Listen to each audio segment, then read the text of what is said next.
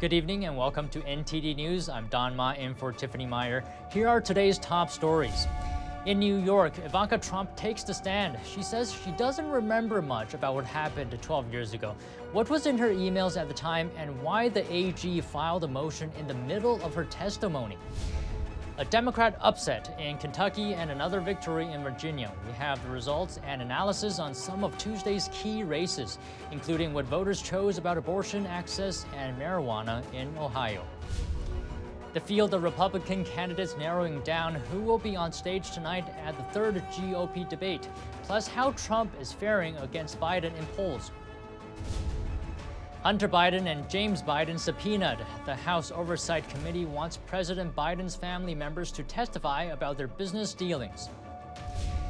Congresswoman Rashida Tlaib censured by the House of Representatives. How she's responding to accusations of anti-Semitism, plus other updates on the Israel-Hamas war.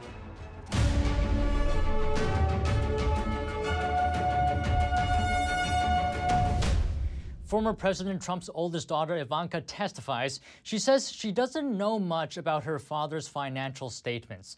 Attorney General Letitia James says she does. NTD's legal correspondent Arlene Richards has more details. Ivanka Trump quietly arrives at the courthouse, wasting no time to get inside, where she will testify in the civil fraud case brought against her father and two brothers. Attorney General Letitia James, who filed the lawsuit, is not so quiet. Ivanka Trump secured, negotiated loans to obtain favorable terms based on fraudulent statements of financial condition. And she will attempt today to distance herself from the company. But unfortunately, the facts will reveal that in fact that she was very much involved. We uncovered the scheme and she benefited from it personally. No cameras were allowed in the courtroom Wednesday, the first time since the trial began. Ivanka is not a defendant in the case and she didn't want to testify, arguing she would suffer undue hardship by having to travel from her home in Florida in the middle of a school week. But the judge rejected that and later she dropped her appeal. Ivanka generally says that she knows very little about financial statements that the judge determined fraudulently inflated the value of her father's assets to secure favorable insurance rates and bank loans. On the stand, she often stated, "I don't recall," to questions about her father's finances. The AG's attorney showed Ivanka her own email communications with potential lenders for her father's Miami hotel property. The terms required that her father have a net worth of $3 billion. In another email, Ivanka had requested lowering the required net worth to $2.5 billion. Yet her father's statement showed a net worth of over $4 billion. On cross-examination, the defense tried to establish that Ivanka didn't know much about the financial statements. Ivanka Trump is the AG's last witness, but before her testimony ended, the AG's attorney filed a letter with the judge during the break.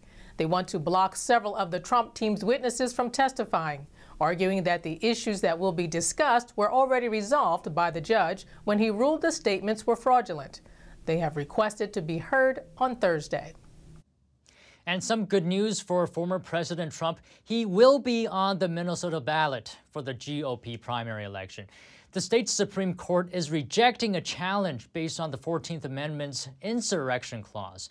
The amendment blocks officials from holding office again if they engaged in insurrection. But there's little precedent for how it should be applied, especially as Trump hasn't been charged with insurrection.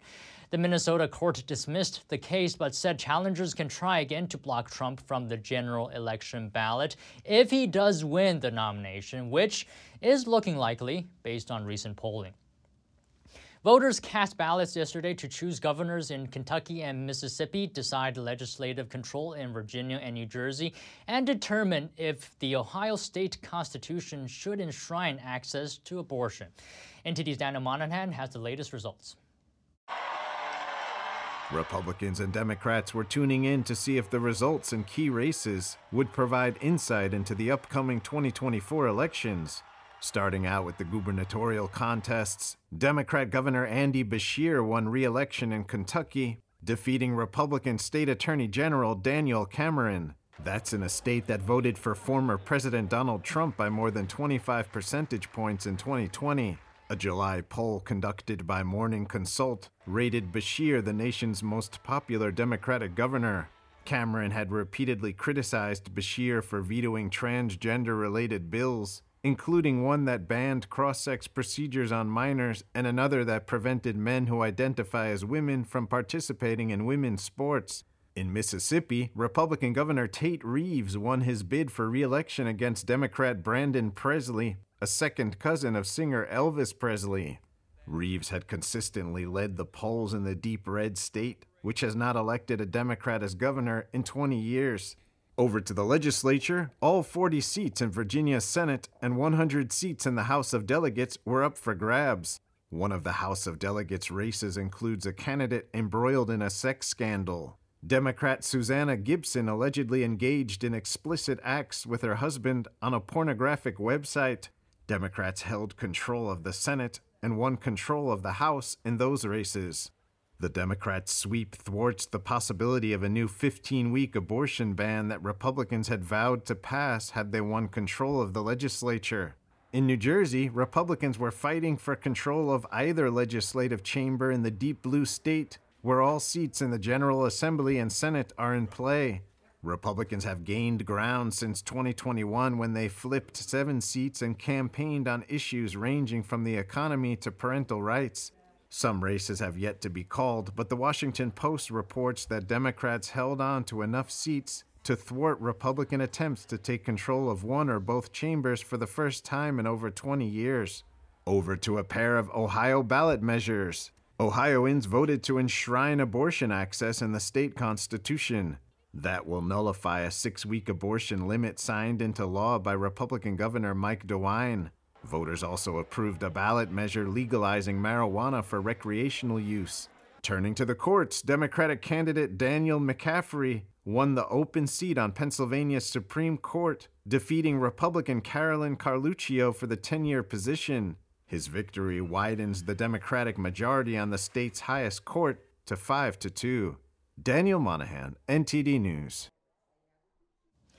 What are the key takeaways from last night's election results, and what do they tell us about the general election coming up next year? Sharing his thoughts is a former Trump administration official who says that disinformation about the Roe v. Wade decision is having an impact. And now joining us is KASH PATEL, Senior Advisor to Trump for National Security Defense and Intel and former senior Trump official. So we have yesterday's election results now. So maybe to start off, give us a general sense. What do the results tell us for 2024 and the overall political landscape? Well, I think it's great to be with you, and I think it says a multitude of things. Of course, Republicans want to win as many seats as possible. That's the idea of politics. But when you analyze where the losses were and where the wins were, you start to dissect what is and isn't the quote-unquote Republican movement. Down in Kentucky, with the Attorney General Daniel Cameron, a popular candidate for governorship, he was defeated in Kentucky by the incumbent Democrat. And I think what President Trump pointed out early on when he endorsed Daniel Cameron was there would be a surge, and there was a surge, but Daniel Cameron was also tied to Mitch McConnell, a very unpopular Republican establishment figure. And I think those two ended up washing each other out to a little bit of a certain degree. And when you go over next door to Virginia and you see the state house delegations that were supposed to have been a victory for Glenn Youngkin, the Republican governor, I think what you see is that the establishment rhino Republican class is not winning out the day. Whether you like Donald Trump or dislike Donald Trump, the Republican Party has changed. And that is reflective in these polls, and especially in the places where the Republicans lost, where they thought they were going to win. And let me mention abortion. It seems like there was a win for abortion access advocates. What do you think this result says about the state of the country and how people feel about abortion? I think many individuals are actually have been submitted to another disinformation campaign, specifically with the Supreme Court decision where everybody keeps saying Roe versus Wade was overturned. Legally, that's actually not what happened. What happened in that decision by the Supreme Court this past year was that it sent the decision of abortion to the states. And the states were supposed to then enact legislation, whether it's a 15-week ban, a multi-month ban, or what have you, and exceptions to it for rape, incest, and threat to life of mother, and things like that. And so what I think you see is state legislatures in certain districts taking advantage of that Supreme Court decision and putting that issue on the ballot. But I still think there's a lot of work to do on educating conservatives that what actually happened in the Roe versus Wade decision or the subsequent decision, and what state legislatures need to do in their home districts to protect against it if you are in fact, for life. Some outlets are saying that this puts the GOP in a bind for 2024. Do you think there should be any cause for concern for some GOP candidates? Well, look, it's always going to be a cause for concern when you don't win as many seats as you had hoped, or any positions that you had hoped for. But I think if you look at the polls for President Trump, they speak for themselves. And he's now beating President Biden in 5 of 6 key swing states. And they've been on the campaign, President Trump, for a year. So obviously there is a big messaging component that is resonating with the electorate across America. But juxtapositioning those with the results from last night, again, I go to Virginia and Kentucky specifically, where they didn't embrace all of President Trump's Republican conservative ideologies and did not align themselves with just President Trump, but other figures who are more controversial in the Republican Party. So I think you're seeing this slow change continue in the Republican movement. And whether you like Donald Trump or dislike Donald Trump, you can't argue that he has brought the Republican Party to a new position. And that's why people are now calling for the ouster of some of the old leadership. And just one more question. Do you think there needs to be any change for Republican presidential candidates in terms of abortion messaging? No, I don't think people should change their positions on abortion. I think they should maintain what they believe in firmly. And I think that a lot of the electorate and a lot of the American voting class has spoken. And whether you're pro-life or not, I think the exceptions to abortion are become quite popular, such as, exceptions for the mother for rape, incest, and threat to life. I think those are realistic exceptions that candidates need to be talking about more and more, especially with the abortion debate that's going to be front and center of this next presidential election cycle. And I think President Trump has laid out those 3 exceptions as part of his platform. But I think other candidates need to address that. It used to be you just hardline yes or no. I don't think it's as black and white anymore. All right, thank you so much today, Kash Patel. Thanks so much for having me. Have a great day. The third GOP presidential debate is kicking off tonight in Miami. The lineup of presidential hopefuls on stage is now down to 5 candidates. Tonight on stage, you'll see Governor Ron DeSantis, former Governor Chris Christie and Nikki Haley, Senator Tim Scott, and Vivek Ramaswamy. Former President Trump will skip the debate and hold a rally of his own near Miami at the same time. Several recent polls show that Trump is leading President Biden in the 2024 race. A new poll from CNN shows just 1 in 4 Americans believe Biden has the stamina and sharpness to serve a second term, while more than half say Trump does. The poll found Biden's support among several key groups is significantly weaker than in 2020. That includes people under 35, plus independent, Black, and Latino voters. You can catch analysis of the third GOP debate as well as a concurrent Trump rally right here on NTD tonight. Join Tiffany Meyer and a panel of experts from 10 to 11 p.m. Eastern Time. Hear more reactions from voters and a breakdown of the key moments. That starts at 10 p.m. Eastern Time on TV and on our website, ntd.com. And a fresh round of subpoenas in the probe into the Biden family's business dealings. The House Oversight Committee issued subpoenas today for the president's son, Hunter Biden, and brother, James Biden. The committee chairman, Congressman James Comer, signed the subpoenas. He's also seeking interviews with several other Biden family members and associates.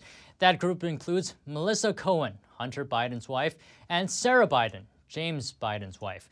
Comer said in a statement the House Oversight Committee has followed the money and built a record of evidence revealing how Joe Biden knew, was involved, and benefited from his family's influence peddling schemes.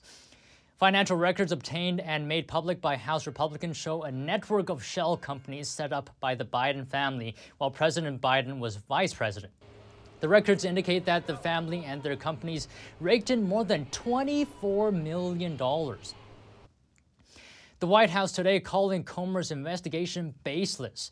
Meanwhile, on the war in Gaza, the Biden administration again calling for humanitarian pauses, but also reiterating opposition to a ceasefire. NTD's White House correspondent Iris Tao has more. In response to a slew of subpoenas targeting President Biden's family, the White House today calling the investigation by the House Oversight Committee baseless. Watch. And has turned up zero evidence of wrongdoing by the president because there is none. But Republicans continue to double down on a baseless smear campaign against the president. Meanwhile, on Israel, Secretary of State Antony Blinken is in Japan today meeting with the foreign ministers of the G7 democracies. While they together called for humanitarian pauses in Gaza, Blinken today again stepped up his opposition to a general ceasefire in Gaza. Watch. All of us want to end this conflict as soon as possible, and meanwhile, to minimize civilian suffering. But as I discussed with my G7 colleagues, those calling for an immediate ceasefire have an obligation to explain how to address the unacceptable result it would likely bring about. And both Secretary Blinken and the White House today saying that they oppose an Israeli reoccupation of Gaza, but suggesting that there might need to be some kind of a transition period after the conflict. Meanwhile, as the war in the Middle East continues, a new poll by CNN suggests that 36% of Americans see Biden as an effective world leader, while 48% see Trump as one. It further puts Trump slightly ahead of Biden in a potential 2024 rematch. The White House today saying that they're focused on national security, not poll results. Back to you. And the U.S. military has conducted a self-defense strike on a facility in eastern Syria used by Iran's Islamic Revolutionary Guard Corps and affiliated groups. That's according to a statement from the Defense Department. The strike was conducted by 2 U.S. F-15s against a weapons storage facility. The strike is a response to a series of attacks against U.S. personnel in Iraq. The House voted yesterday to censure Michigan Representative Rashida Tlaib, a punishment one step below expulsion. The 234 to 188 final vote came after some Democrats sided with Republicans to pass the measure. Representative Rich McCormick moved to censure Tlaib for what he called her anti-Semitic rhetoric and for calling for the destruction of the State of Israel. Tlaib said she will not be silenced, and her criticisms were directed to the Israeli government. She said, quote, "The idea that criticizing the government of Israel is anti-Semitic sets a very dangerous precedent. Many opponents of the censure in both parties cited free speech as their objection and warned of the precedent this censure could set." Tlaib becomes the 26th person ever to be censored by the chamber and the second person this year. Tlaib will have the formal reprimand read aloud to her on the House floor. Coming up, DHS Secretary Mayorkas in the hot seat. He wants additional funding for his department, but senators grill him on the border crisis. Democrats join Republicans to shine a light on foreign cash to universities, how foreign threats coming from China and even Hamas are subverting our higher education.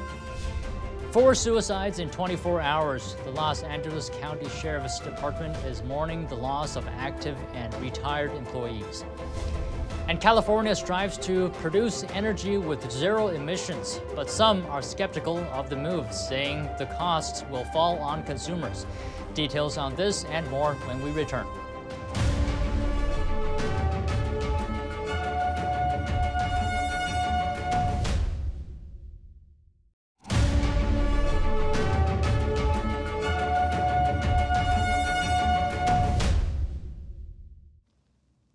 In a hearing today, senators grilled the Secretary of Homeland Security Alejandro Mayorkas over the ongoing border crisis. He defended the administration's strategy on the border while requesting additional funding. NTD's Jason Perry has the story. Do you think that millions of people crossing our border illegally creates the risk of a terrorist attack in our country? In a hearing on Wednesday, the Senate Appropriations Committee took a closer look at the budget requests for the Department of Homeland Security and the Department of Health and Human Services.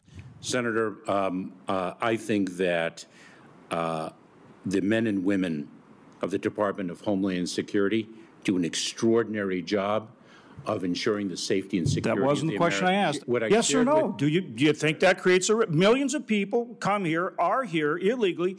We're not even talking about the gotaways. How many gotaways are in our country here illegally? Does that create the risk of a terrorist attack in our country? Simple question. Let me assure you, Senator, that the safety and security of the American people is the single highest priority of the Department of Homeland Security. So you would say it does create a risk? Mayorkas also blamed the high number of illegal crossings on what he called a broken immigration system. Senator Patty Murray expressed different concerns to Secretary of Homeland Security Alejandro Mayorkas, noting that last year there were almost 110,000 drug overdose deaths. Secretary Mayorkas, what will the president's supplemental request allow you to do to stop fentanyl from entering our country? Chair Murray, it will assist us significantly in our interdiction efforts. We already have done an extraordinary job. The men and women of U.S. Customs and Border Protection and Homeland Security investigations have engaged in a number of operations, which is surging our personnel and our technological resources to the ports of entry where the majority of the fentanyl is smuggled into our country. Mayorkas went on to say that 90% of the fentanyl smuggled into America is smuggled through the ports of entry.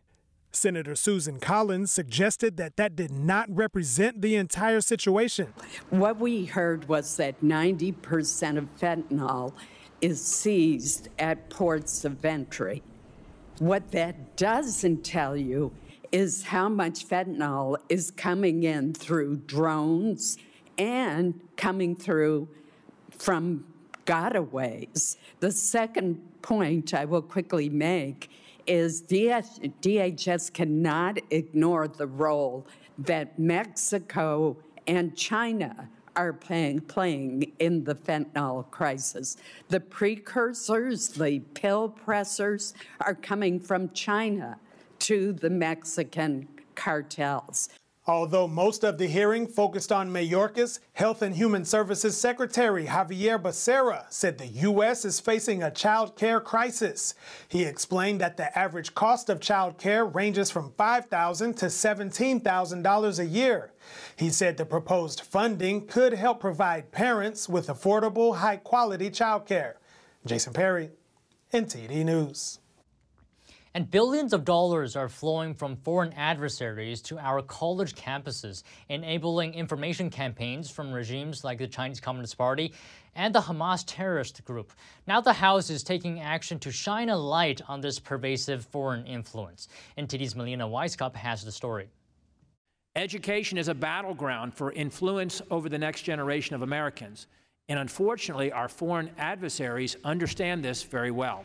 That's the heart of the issue that Republican Congresswoman Michelle Steele and Virginia Fox are tackling with their Deterrent Act. It would require colleges and its staff to report even $1 worth of gifts given to them by foreign countries of concern. We know that the Chinese Communist Party is not giving money to these institutions for nothing. Maybe trying to get sensitive national security information. They may just be wanting to influence the way students think. An issue that lawmakers on both sides acknowledge, leading to a bipartisan vote to advance the bill to the House floor. What China has been doing in terms of intellectual property threat goes well beyond traditional espionage. The scale of threat is unprecedented in human history. To infiltrate their development programs or research programs, particularly when it comes to advanced military research. But China's subversion is only one piece of the puzzle. College students are directly impacted today with rising anti-Semitism. A report finds that over 200 American colleges and universities received $13 billion from foreign regimes, which has helped fuel anti-Semitism on college campuses. And the colleges and universities raking in money from the Middle East appear to be ignoring Title VI while they allow Jewish students to be threatened and harassed on campus. And the House Judiciary Committee today held a separate hearing to examine the rise in anti-Israel sentiment on college campuses and the violence that are directed at students who are supporting Israel. Reporting from Capitol Hill, Melina Weiskup, NTD News. A chemical plant exploded in Texas earlier today, forcing local residents to temporarily take shelter. Officials in San Jacinto County said the explosion took place at Sound Resource Solutions, a company that recycles and repackages various chemicals. It's in a rural area about 60 miles northeast of Houston. The solvents produced in the factory are used to make glue and paint remover. The company confirmed there was a forklift incident and said a worker suffered a minor injury.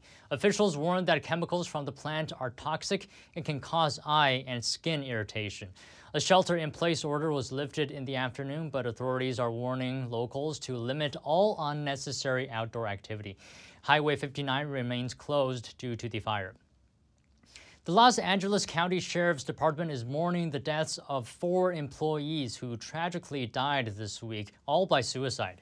NTD's Christina Corona has more on the story.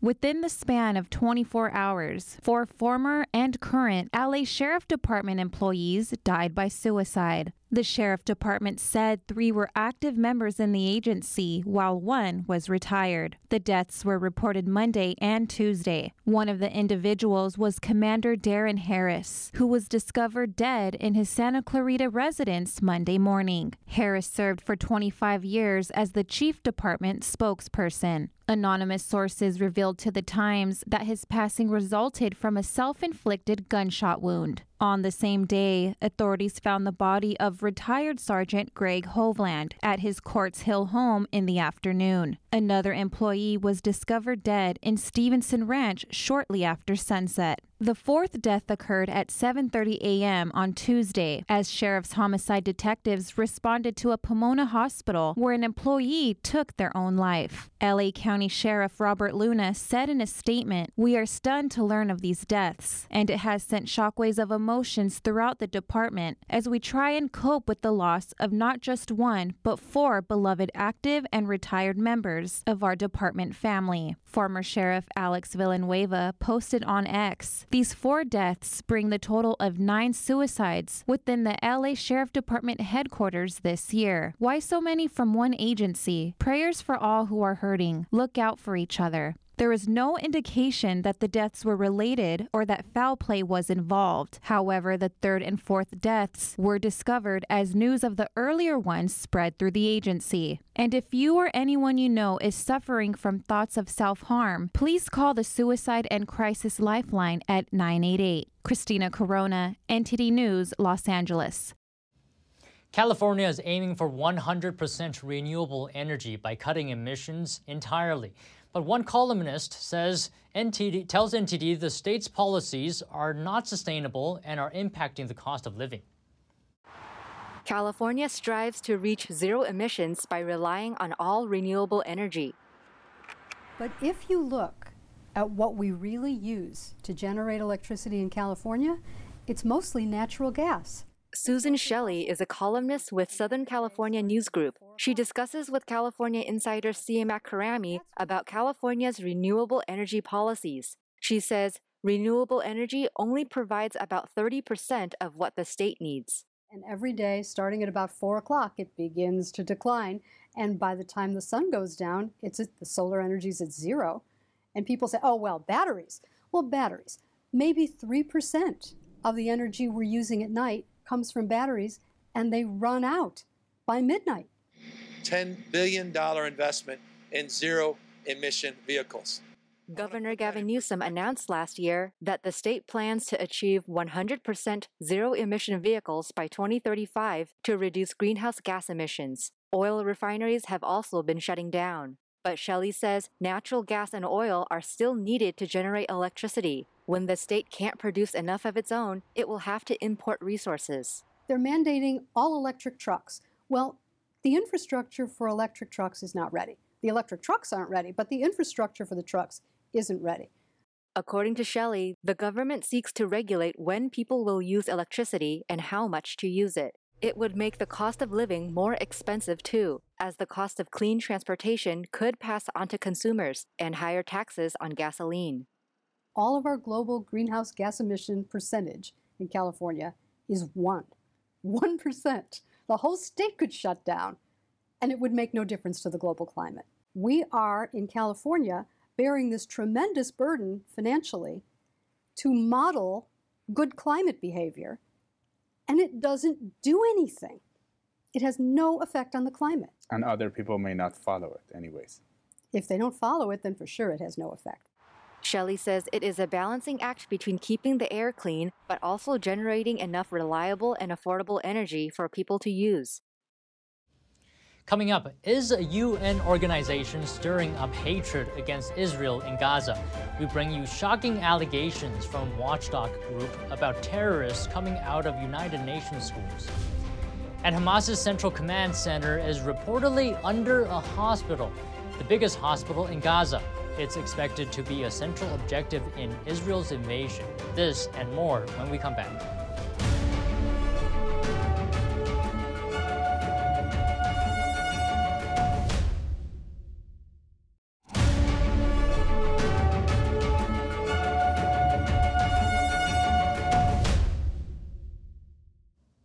Welcome back. If you're just joining us now, here are some of today's top headlines. Ivanka Trump testified in a New York courtroom in the civil fraud case involving the Trump Organization. She said she doesn't know much about her father's financial statements.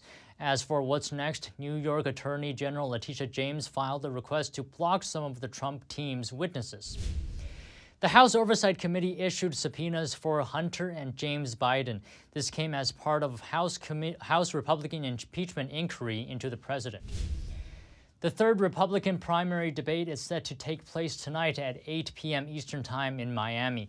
It will be the smallest debate stage with just 5 candidates: Ron DeSantis, Nikki Haley, Vivek Ramaswamy, Chris Christie, and Tim Scott.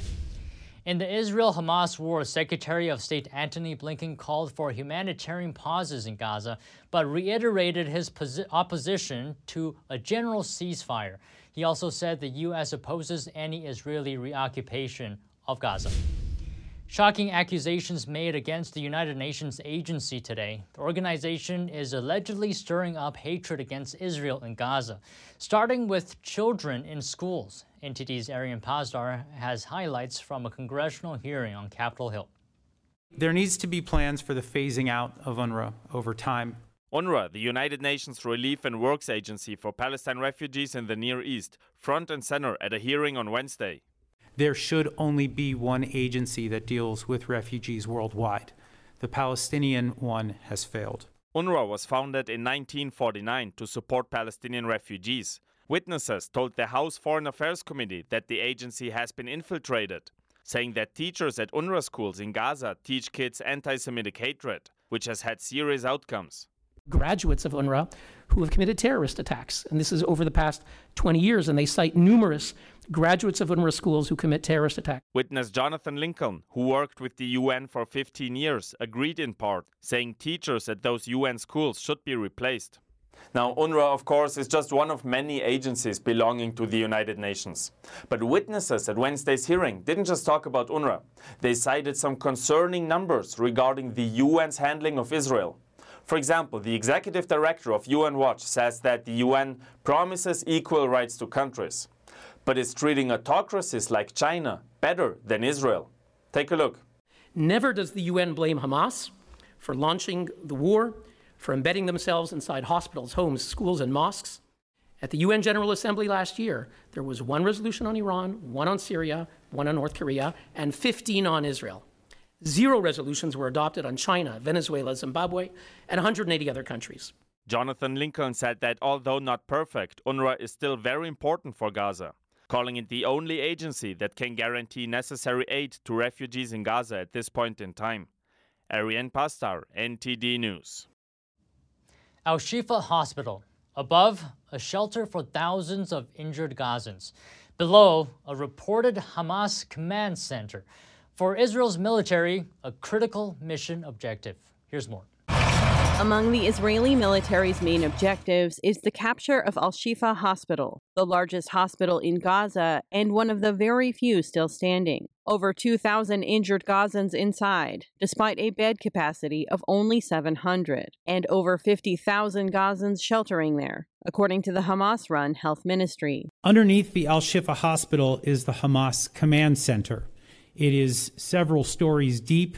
We believe that there could be Israeli hostages held there. We believe that there is fuel that's been diverted there. We believe there are rockets down there. Researcher Jonathan Schanzer suggests this means the hospital will be the center of attention very soon. It can be a matter of days.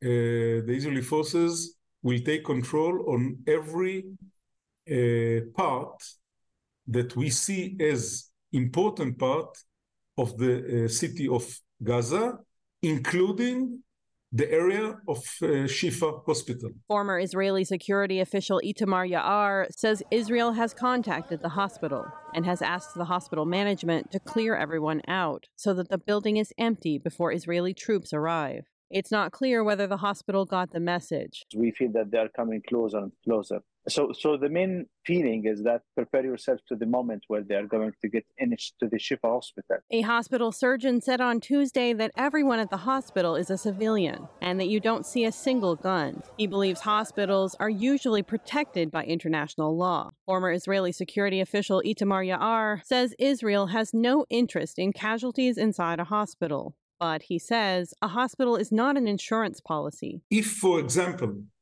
the Israeli forces will face fire that will come out of this building, they will use fire against it. And you're right.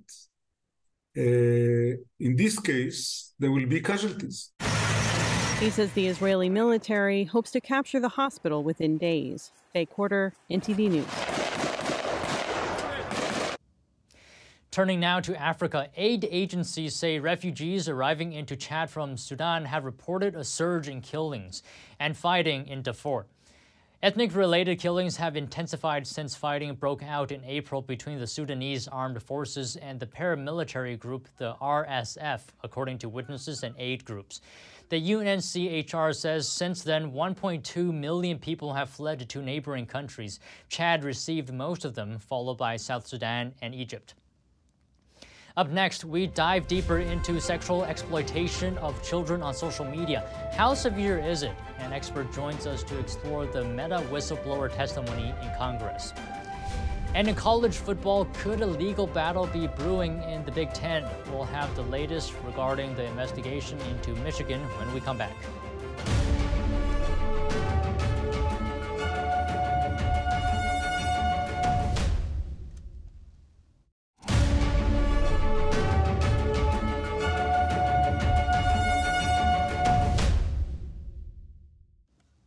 How often are children exposed to sexual exploitation on social media platforms like Instagram and Facebook?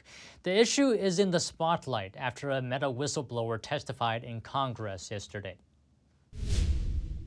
Joining me now is Lina Nealon from the National Center on Sexual Exploitation. So I wanted to talk to you about the hearing with the Instagram whistleblower yesterday. So Arturo Bejar testified saying that from his research, 13 to 15-year-olds have received unwanted sexual advances on Instagram. So my question to you is, how did we get here to this point? Wow. Well, it's been a long history, I'd say decades long, since Instagram started back, I believe, in 2012, of them continuously prioritizing profit over people, and in particular kids. While the revelations from the hearing, are disturbing, sadly, they are not new. And Instagram, 2 years ago, we had another whistleblower, Frances Hogan, showing that Instagram knows that they are harming teens and yet continuously choose not to do the right thing and not to put in substantive changes that will actually safeguard their youngest users. And you said that Meta actually provides the very tools and features for predators to easily target and access children. Can you explain how this is? Yeah, so they are, by their own admission, creating an atmosphere and creating vulnerabilities of the children themselves. For example, reducing the mental health of young teen girls in particular, while simultaneously creating tools like allowing predators to access children. Their whole business model is based on users connecting with each other and staying on the platform as long as possible. So they make it quite easy for strange adults to connect with young kids. Adults can see what kids are doing online, so predators can very easily tap into vulnerabilities or identify things that they can use to create a relationship to then further groom them. And they allow them to talk in direct messages, which is a more hidden way where we know a lot of the grooming and sexual exploitation actually happen. So again, they're simultaneously creating vulnerabilities in young people and then giving access to by strange adults and predators to these young children, trying to make those connections that the predators, of course, take advantage of, knowing that likely nothing will happen to them. And just to further hammer home the severity of the situation, if you could paint for us a real-world picture of the stakes that, in terms of what's being done, what the harm is. When we speak to young people, teens, the harm is so prevalent that they almost aren't even recognizing it. We have spoken to girls where they say they get weekly images of sexually explicit content, images of men's private parts on a weekly basis. And it's become so normalized that they're not even realizing it. Instagram in particular is known to be a top destination for sex trafficking, sextortion, again, especially of young boys. It's pornography exposure. It is one of the most dangerous platforms for young people, and yet they are not doing this and not doing enough to stem the abuses. And we are seeing children from all walks of life, from every demographic, being approached by predators on Instagram. This is very important for families to understand that this is just the normal interactions that are happening on this very popular, very rich platform. So what needs to change for Meta so that children can be absolutely safe? So first of all, we really need Congress to act. They need to hold these tech companies accountable. Of course, it's not just Meta and Instagram that are perpetuating harms, although they are among the worst. Congress needs to hold them accountable. Instagram has proven itself incapable and unwilling to do what they need to do. But Meta also should be making substantive changes. We believe that they should stop allowing direct messaging altogether for 15, 14, and 13-year-olds. That's something that TikTok actually did when they recognized that grooming was such a problem. They need to stop adults being able to find young profiles and young user profiles and comment on accounts, because that's another form of grooming. They need to stop making pornography accounts available to young people and really use all the tools that are available. There are tools available, technology to scan for grooming, child sex abuse material, and predatory behavior. They tell us they're doing it. They are clearly not doing enough. All right, thank you so much today, Lina Nealon. Thank you. And now for your sports news, here's NTD's Dave Martin with an update on the ongoing Michigan football investigation. That's right, Don. The Big Ten and Michigan could do legal battle should the conference suspend head coach Jim Harbaugh this week, according to multiple reports. Now, Monday, the conference sent a notice of disciplinary action to Michigan, which is required when a school is likely to be sanctioned for violating the conference's sportsmanship policy. The policy gives the commissioner power to suspend a head coach for up to 2 games and impose a $10,000 fine. Now, whatever the sanctions are, though, could be announced as soon as tomorrow. Meanwhile, the NCAA's investigation into possible sign stealing is still ongoing. That investigation likely won't conclude until after the season, though.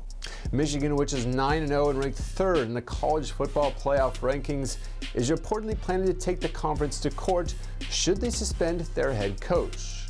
Now, deciphering opponents' play calls isn't actually against the rules, but in-person scouting of future opponents, as well as using electronic equipment to steal signs, is prohibited. And for your sports viewing schedule tonight, the NHL has a triple header planned, highlighted by the reigning Stanley Cup champion Las Vegas Golden Knights. The team is off to a blazing start with an 11-1-1 record. They'll host the LA Kings. Meanwhile, on the hardwood, after a night off, the NBA is back with 14 games tonight, including a pair of intriguing matchups. First, Victor Wembanyama makes his Manhattan debut against the Knicks at Madison Square Garden, just 2 games removed from his 38-point, 10-rebound performance in Phoenix. Also on the docket, the defending champion Denver Nuggets host the Golden State Warriors in a matchup of the past 2 NBA champions. And that's it for your sports news today. Dawn, back to you. And that's all for today's news. Thanks for tuning in. I'm Don Ma in for Tiffany Meyer. Good night.